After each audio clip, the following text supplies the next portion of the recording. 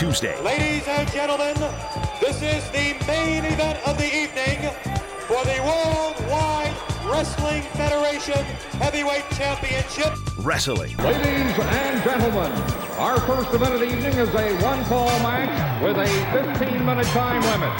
There ain't nobody in wrestling who can make me quit. And that's the bottom line, cause Stone Cold said so. Tuesday. We are what wrestling's all about. New York City here, Chicago here, JD on my left, Linda on my right. But I'm not telling any of the girls who I'm going to give it to in Chicago until that night. Woo! Tuesday, Wrestling. Tuesday returns to Under the Hood with Jonathan Hood on ESPN 1000 and the ESPN app. It's Tuesday, Wrestling Tuesday, here on ESPN 1000 and the ESPN app. Happy 4th of July to you and your family. Hope that you have a great Independence Day holiday. Jonathan Hood with you every Tuesday after SmackDown Live. We do Tuesday Wrestling Tuesday as we take a look at the sport of pro wrestling / sports entertainment. We're going to hear from KC Joyner from ESPN.com. Does a great job on the WWE page on ESPN.com.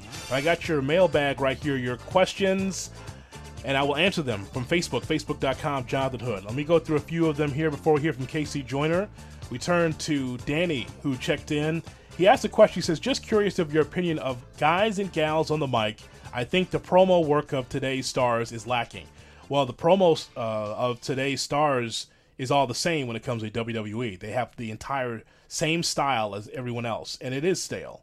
I think that if you're trying to sell me on an event, if you're trying to tell me I need to come to the arena to see you or I need to come watch you on the WWE network, you need to look me in the eye, because that's how pro wrestling promos / interviews were in the past, Donnie. So I just don't understand why all the interviews are the same. They look up in the sky, they look on the floor, they look at the interviewer, they look around, but they never look into the camera and tell you the reason why I need you to support me or the reason why I need you to hate me is because of this. Because they have it all scripted out and it's all the same. And it's just, all of it's vanilla ice cream. If you like vanilla, that's great. But if you like other flavors, this is what it is. Brendan says, only if Lesnar was a full-time wrestler. He says, Raw would be so much more entertaining and having Paul Heyman on every Monday night would be great. Wishful thinking here. There's no doubt.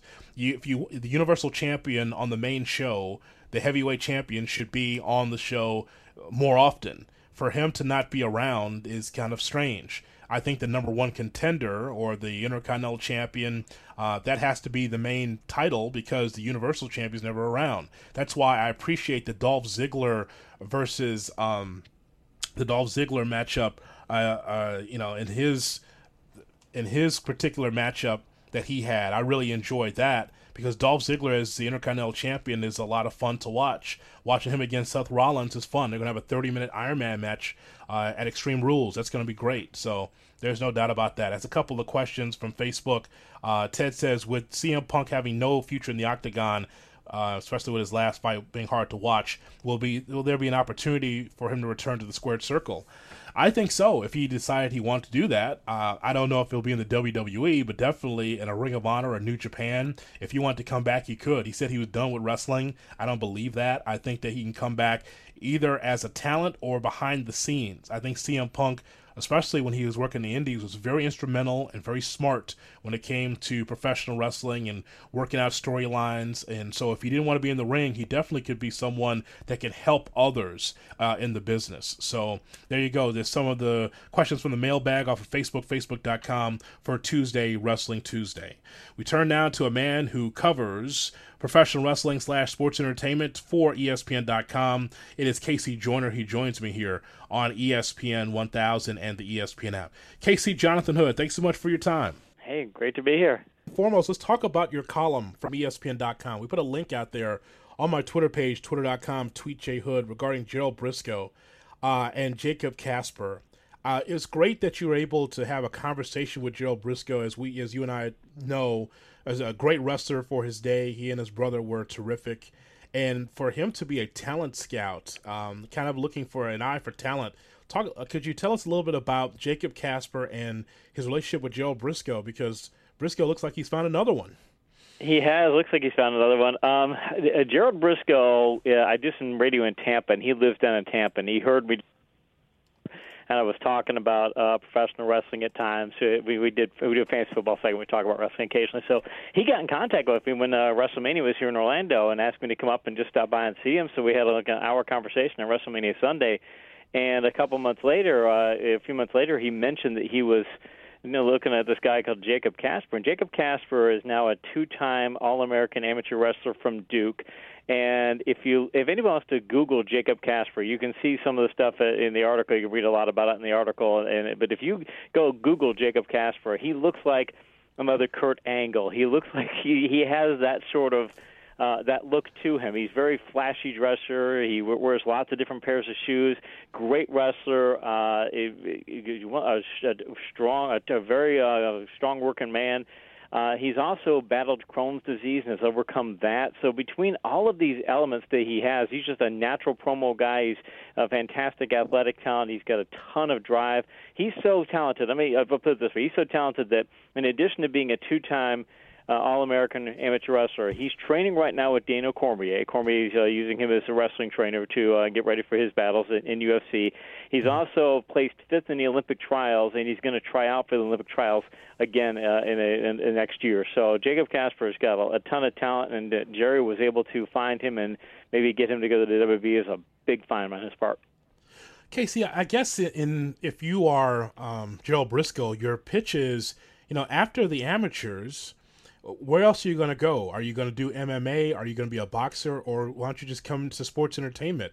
I guess he could just throw that out there as options, because after you are done with your amateur career, outside of coaching the amateurs, I'm not sure exactly what else you do, right? I spent a lot of time talking to Gerald about that, and he said basically, and I actually have heard he's talked to Jacob about this, and I saw him pitch this to another person. We're up in Cleveland for the NCAA championships. That's where I'm going up there, and was able to trail Jerry around and talk to Jacob and such. And while we're up there, though, we're at this function. It's one of those wrestling get-togethers, and a bunch of people from across the country are there, because this is a collection of amateur wrestlers. And this 20-something woman comes by the table, just going from table to table, just saying hi to people and things. And she had an Oklahoma shirt on, so I'm joking with her that, hey, Jerry's an Oklahoma State guy, she's an Oklahoma guy. And I said, you're talking to a legend here. But when Jerry found out that she was an amateur wrestler, and she was going for a state championship and wanted to get in, compete for a national title and all these things, even though he wanted her for the WWE and gave her his card and said, look, we'd love to have you come down for a trial, he told her, if you've got goals at the amateur level, if you've got competitive goals, go do them first, because he doesn't want people coming to the WWE if they've got these amateur goals, they've got these competitive goals. He figured, go do them now while you can, because if you're Jacob Kasper, you can't. You go to the WWE, you can't go back in 2024 and go for the Olympics. You'd have to put your career back on hold. So they really want them to have their competitive fires quenched before they start coming into the WWE. They want to come in early, but they really want to get that all those elements out of the way so they can concentrate completely on the WWE. Casey, thank goodness that Gerald Briscoe has him in this generation. Like maybe 30, 40 years ago, he's probably in the snake pit with Eddie Graham in Tampa, and his leg is broken. Bob Roop is snapping his arm someplace in the snake pit. Thank goodness it's 2018, right?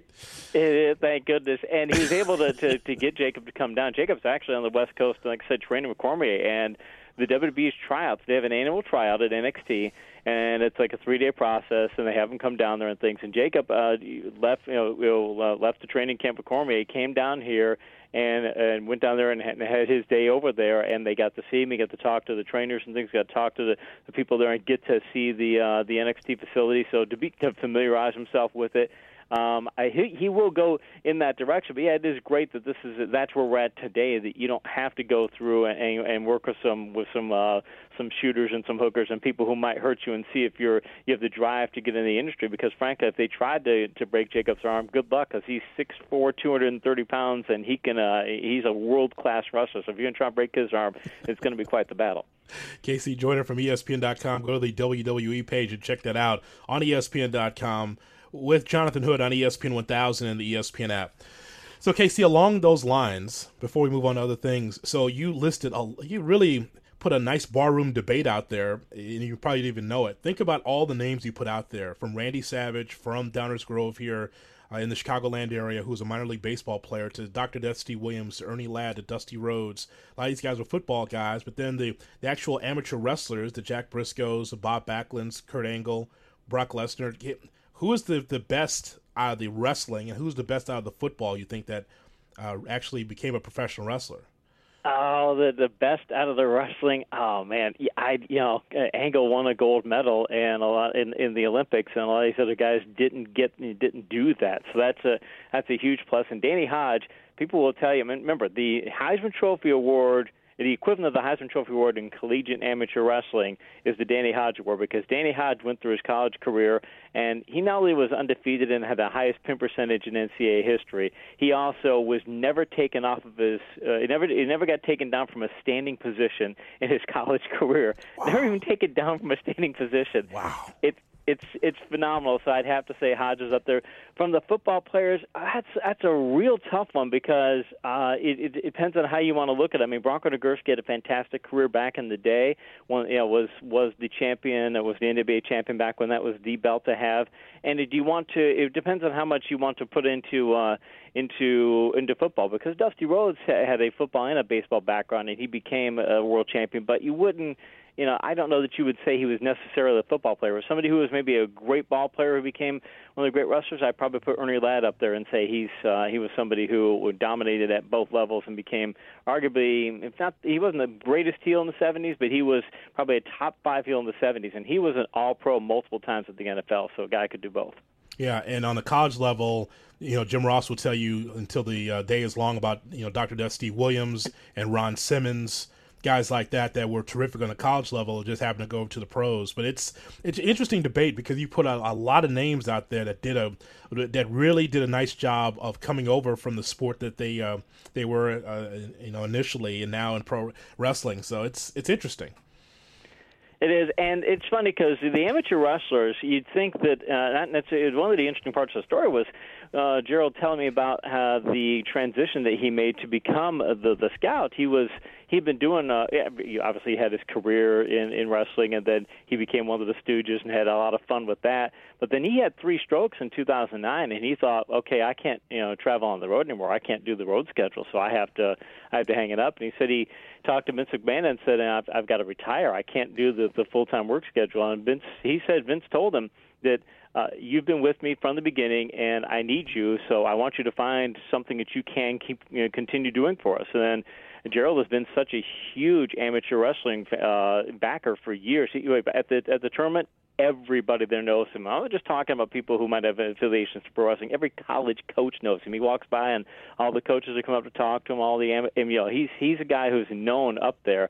And so since he had such a love for amateur wrestling, asked Vince, he said, well, I'd like to do this full time and go down here and see if we can maximize the talents and things. And coaches will call him. Coaches contact him at the events, or even he travels to other events across the country, other regional events and things. The coaches will come to him and say, they know that he's not just looking for an athlete. He's looking for somebody who has personality. And they'll come to him and say, hey, this guy's got some personality. You might want to talk to him and things. They literally try and find avenues for their wrestlers. So it's a really good fit for him and for the WWE. Casey joining from ESPN.com with Jonathan Hood on Tuesday Wrestling Tuesday on ESPN 1000 and the ESPN app. Also, we haven't talked since the passing of Big Van Vader. Leon White, saw him first as Bull Power White under Vern's TV in the AWA when he was wrestling in Las Vegas at the Showboat, and so he passed away. I want to get your thoughts on how you look at Vader amongst some of the best big men to ever wrestle. I wrote a reaction article for the WWE section, and it talked about how what he did was he changed what you could do with super heavyweights, because it used to be back in the day. I mean, think about it. Andre the Giant back in the 70s.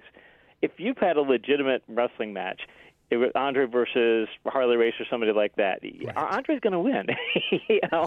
If you had if it was a real fight, but they back in the day said we don't want to put big men in there like that against smaller men because nobody's going to believe it, and usually the big men couldn't sell well enough to make a match look good, even if they could get somebody who was sort of close to their size. They couldn't sell well enough. Well, Vader could sell like nobody's business. He was that athletic, and he could jump around the ring and sell and tremendously. You look at some of his matches against when Flair beat him for the title in '93, I believe it was. When Flair beat him for the title, he sold great. And there's those matches against Sting where Sting's a smaller guy, but he's bouncing around the ring for him. And he also changed what you could do with super heavyweights in terms of. It used to be that they would tell super heavyweights, you're a giant, act like a giant. That's what Vince Sr. told Andre back in the day. Look, Andre could do drop kicks. You go back and you can go on YouTube and find back in his early days, Andre's doing drop kicks, which just seems incredible that he could do that. But when Vince McMahon found out he was doing it, Vince McMahon Sr. found out he was doing drop kicks, said, don't do that. You're a giant. A giant would never even think about doing a drop kick because he's so powerful he doesn't need it.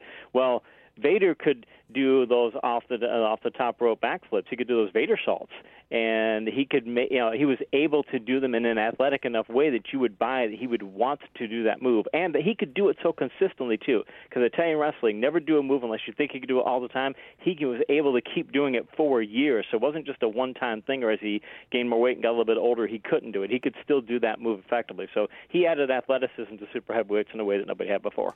You're so right about Andre, by the way, with the Andre the Giant, because people can go back to YouTube. I saw a lot of it on the Houston wrestling tapes for Paul Bosch, and it seemed out of place, KC, to see arm drag takedowns and actual wrestling holds by Andre, and then Andre taking slams from Harley Race on the floor. I saw that. I marked out myself. I'm like, holy crap, look at that. Andre taking a slam on the floor by Harley Race. I still have that archive someplace. But you're right. When you are flexible to be able to work with smaller guys, I said that I thought that Vader's best work on a regular basis was against Sting in WCW. I thought that they had tremendous matches. I think Sting had a lot of great matches against Flair, obviously, and a number of others. But I thought that his work with Vader in the early years in the 90s was pretty good. Yeah, if that Vader could have continued for a long time, it's hard for a guy that size, though. When you're weighing close, I think he was legit. If it wasn't 400, he was darn close. When you're that heavy and you're taking the kinds of bumps and you're going off the top rope for the Vader salt and things, it can make for you can wear and tear on your body. And he wrestled very physical matches. In fact, one of the things I noted in the article was kind of ironic that his Vader salt looks like this major dangerous move. If you're in the ring with him, he's very good at hitting the Vader salt, making sure he's not hurting you. It's less dangerous for you to take that move than it is to trade punches with him, because he would potato people so hard it would actually hurt them. That's why Shawn Michaels, as I understand it, decided that he didn't want to continue his feud with Vader when Vader came to the WWE, because it was such a physical match that Michaels said, "Look, I'm going to get hurt right in wrestling you, and I don't need that, and I'm going to go to somebody else." So it's one of those things where Sting could take the punishment, and he actually was out for a time because of an injury he suffered against Vader, a legit injury. But he could take that punishment, and then in trade for taking that punishment, Vader would just dive around the ring for him, make him look like $1 million. So yeah, great match between those two. Yeah, it's just amazing. I want to ask you about another big man in Braun Strowman. We haven't talked about Strowman before, KC. So what do you think of Braun Strowman's character in the WWE? Is it comedy or a serious monster? I think it's probably a combination of both, but they would like him to be. You can't make somebody Andre today. It's just not going to work, because Andre would jump from territory to territory, and they figured if you saw a giant all the time, you would lose the luster and the specialness, and he would no longer be that special attraction, because Andre was one of three guys that you could. Sam Munchnick, a famed promoter, used to say that there were three guys whose name who could sell just by putting the name in a marquee, and Andre is one of them.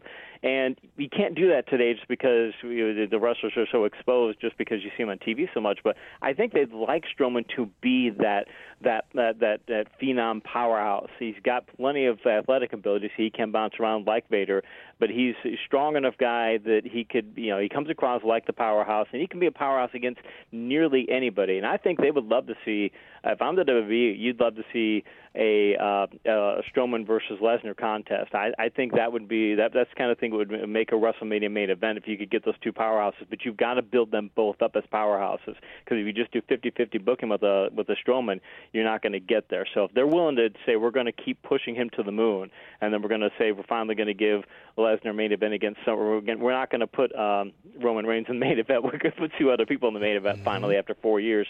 If they'll do that, I think they can make Strowman have a fantastic match. And I think you could actually have him beat Lesnar and say we can finally get the belt and have it be out there, because not having Lesnar defend the belt, I don't think that's good for the WWE. No, there's no question about it. I don't think there's any doubt, even those that are not necessarily WWE fans, there's no doubt that Vince McMahon is a creative genius. We have seen this even over him taking the territories over in the 80s to where he is right now. There's no doubt he's creative. But there's always things that just make you scratch your head. He looks at John Cena as John Cena, babyface. He sees Roman Reigns, oh, he's a babyface. Bayley, that's a heel, pal. Bayley, KC, was Cena. You saw her at NXT. You saw how the fans, especially the young fans, gravitate to Bayley.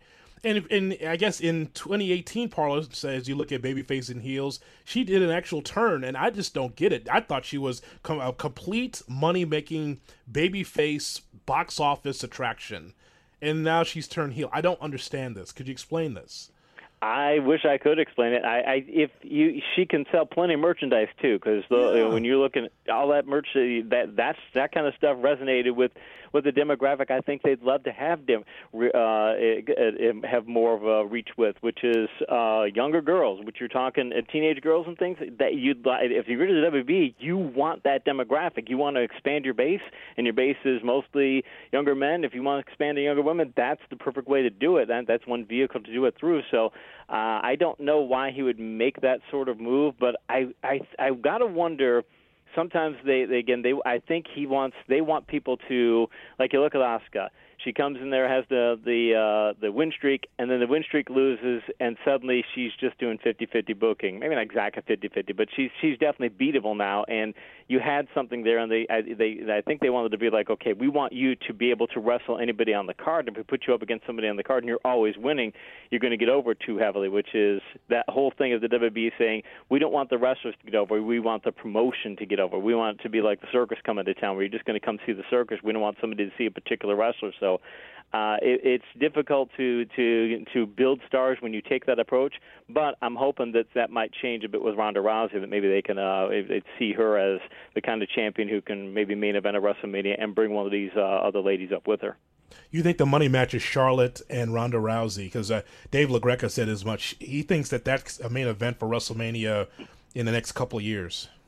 I think they're missing the boat if they don't try to make it the main event. They're seeing if Ronda can do these matches, and Ronda, as I understand it, she's coming down here to NXT, and she's training for all these matches before she has them, all these pay-per-view matches. That's why she's having such good pay-per-view matches. But so what? Steamboat and Savage did a bunch of worked their match before WrestleMania 3 and stole the show. So if it works, it works. So if you can have her continue to do that, and you could have her and Flair have the kind of match at a WrestleMania that they should be capable of having, because Flair is that great of a talent too. If you could have that sort of match. Unless you've got something like a Lesnar-Strowman, unless you're trying to move the belt from Lesnar to Strowman. Once you do that, I think they need to move the belt off of Lesnar in a main event. Once they move the belt off of Lesnar, I think the next move is to say we need to get Rousey up there. Having said that, Rousey's having maybe the best rookie year that since Luger. One of the greatest rookie seasons ever. And when you're on that sort of roll, don't put it off for a year. If I'm them, I would strongly consider putting her in the main event this year and say, look, we'll have a double main event. We'll have her and Charlotte, and we'll have Lesnar, maybe Strowman in a double main event, because that would draw huge at multiple levels. That's amazing. Yeah, I think that she had a terrific debut, and you can see that they're putting a rocket ship with her and trying to push her in a great direction. So I want to see what's next with her. That's for sure. Could you name for me the shows that you enjoy the most in wrestling, the weekly shows that you enjoy? I went through this list last week. Could you tell me, like, 1 through 3 or 4 the shows you enjoy watching? Are you talking today or all time? today. No, I won't say all time. We'll be here for a while. Gonna say all time. You know, it's like, geez, do I do Mid-Atlantic? Do I do the Crockett Times? I think. You know, I mean, I still. Raw has its moments and it's up and down. It's the one that I still pay the most attention to because it still has the biggest name stars. I'm really it would still be the show. I mean, New Japan is right up there though. I still like, again, it's funny. It's as much as they want it to be, we want you to watch a particular promotion, want you to watch, or just want you to care about WB. Most fans, myself included, I don't care as much for the WB as a whole. I care about great stuff, so I want to see an AJ Styles. I want to see him wrestling great matches. So when I want to see AJ Styles, then I'll be watching SmackDown. When I want to see great matches from the guys on Raw, I'll watch Raw. I mean, I'm watching for particular wrestlers more than I am watching for particular shows. So if I want to see, I want to see Cody have great matches, and Cody Rhodes leaving the WB, it's been the best move for his career. And you see what he's doing now. There's some great matches there with the things you're seeing in New Japan. I mean, if I want to see particular things, that's really what I'm looking for. Is I tend to follow more individual wrestlers and who I want to see than I do a particular show or promotion. I think that's fair. I think that's fair to say because we all have limited time, and we're getting back to the days now, KC, where it's wrestling everywhere. Whether it's MLW, I spent some time watching that. I think that they have a nice product because it's an hour. NXT is a terrific hour, and New Japan with Jim Ross on Access TV is an hour. So in bite-sized form, I'm enjoying it. I don't have time for the 3-hour Raw, but I will spend enough time watching certain matches on SmackDown because I think it's the better brand. So because there's so much, we just don't have the same time like we used to. No, and a lot of times when it comes to Raw, I hate to say it, but sometimes, especially during football season, we cover Monday Night Football and things, watching Monday Night Football, but a lot of times during Raw, it's watch the beginning, come back at the next hour mark, come back at the next hour mark, come back and see the end of the show. You catch the highlight. You can get essentially a half hour to an hour show and see most of it. You're going to miss some other elements in there, but they're probably going to cover the important elements in these other sections. So you're going to see what you want to see because they're trying to spike the hour marks. They're trying at 9, 10 o'clock. They're trying to make sure they put the best elements on there to spike the ratings. So if you watch those, it's kind of how I approach it too. But yeah, there is so much good wrestling nowadays, which is a good thing because if you go back not that long ago, it was the independents and the other promotions were not as strong, and even though they had talents, they couldn't really put together the kind of promotions they can today. And pro wrestling's probably as healthy as it's been in at least a decade, if not more, because these other promotions are succeeding so well. And that's good for the WB. I don't care what they say. It's good for the WB because now you can get somebody who might not be working in your system for whatever reason can now go somewhere else, become a star, and then come back to you or come to you in the first place. Sort of like what AJ Styles did. He didn't start in the WB, but obviously he's one of their. We do power rankings every couple of weeks on the site, and he's at or near the top every power rankings that we do because he's that good. And he wasn't a homegrown talent, but he became what he became because of what he was able to do across the world. So WB shouldn't be unhappy that the other promotions are starting to get stronger. Also, KC will be writing also on the wrestling side his top 10 all-time pro wrestling announcers and why Mark Lawrence was underrated. All right, KC, as always, I appreciate your time. Thanks for coming on the show. Appreciate it, man. Jonathan Hood on ESPN 1000